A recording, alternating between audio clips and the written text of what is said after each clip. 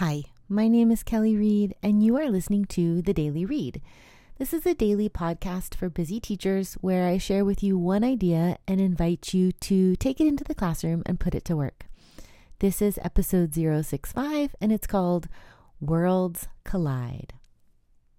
So in this episode, I'm going to be combining two of my big interests in my life, teaching, obviously, and movement. So I'm one of the lucky people who actually enjoys exercise, and most of my hobbies have to do with something active. And so I'm going to share with you a secret weapon today to help build movement into my day at school. So one of the easiest ways that I can build movement into my day at school is to use some kind of a lightweight fitness band.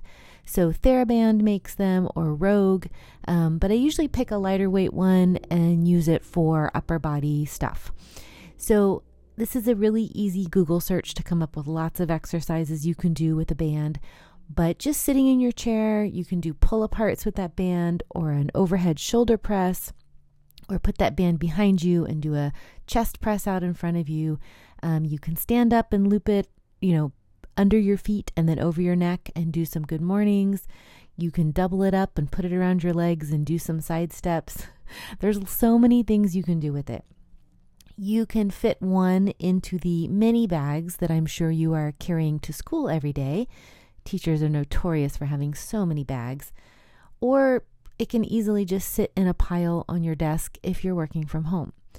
We know that movement is good for our students, and it's good for us too.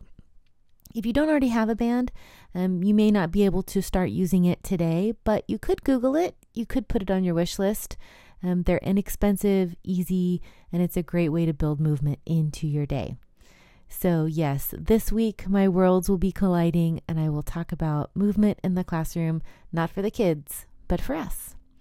So let me know if you gave it a shot. You can always email me at thedailyreadpodcast@gmail.com. And thanks for listening. Have a great day.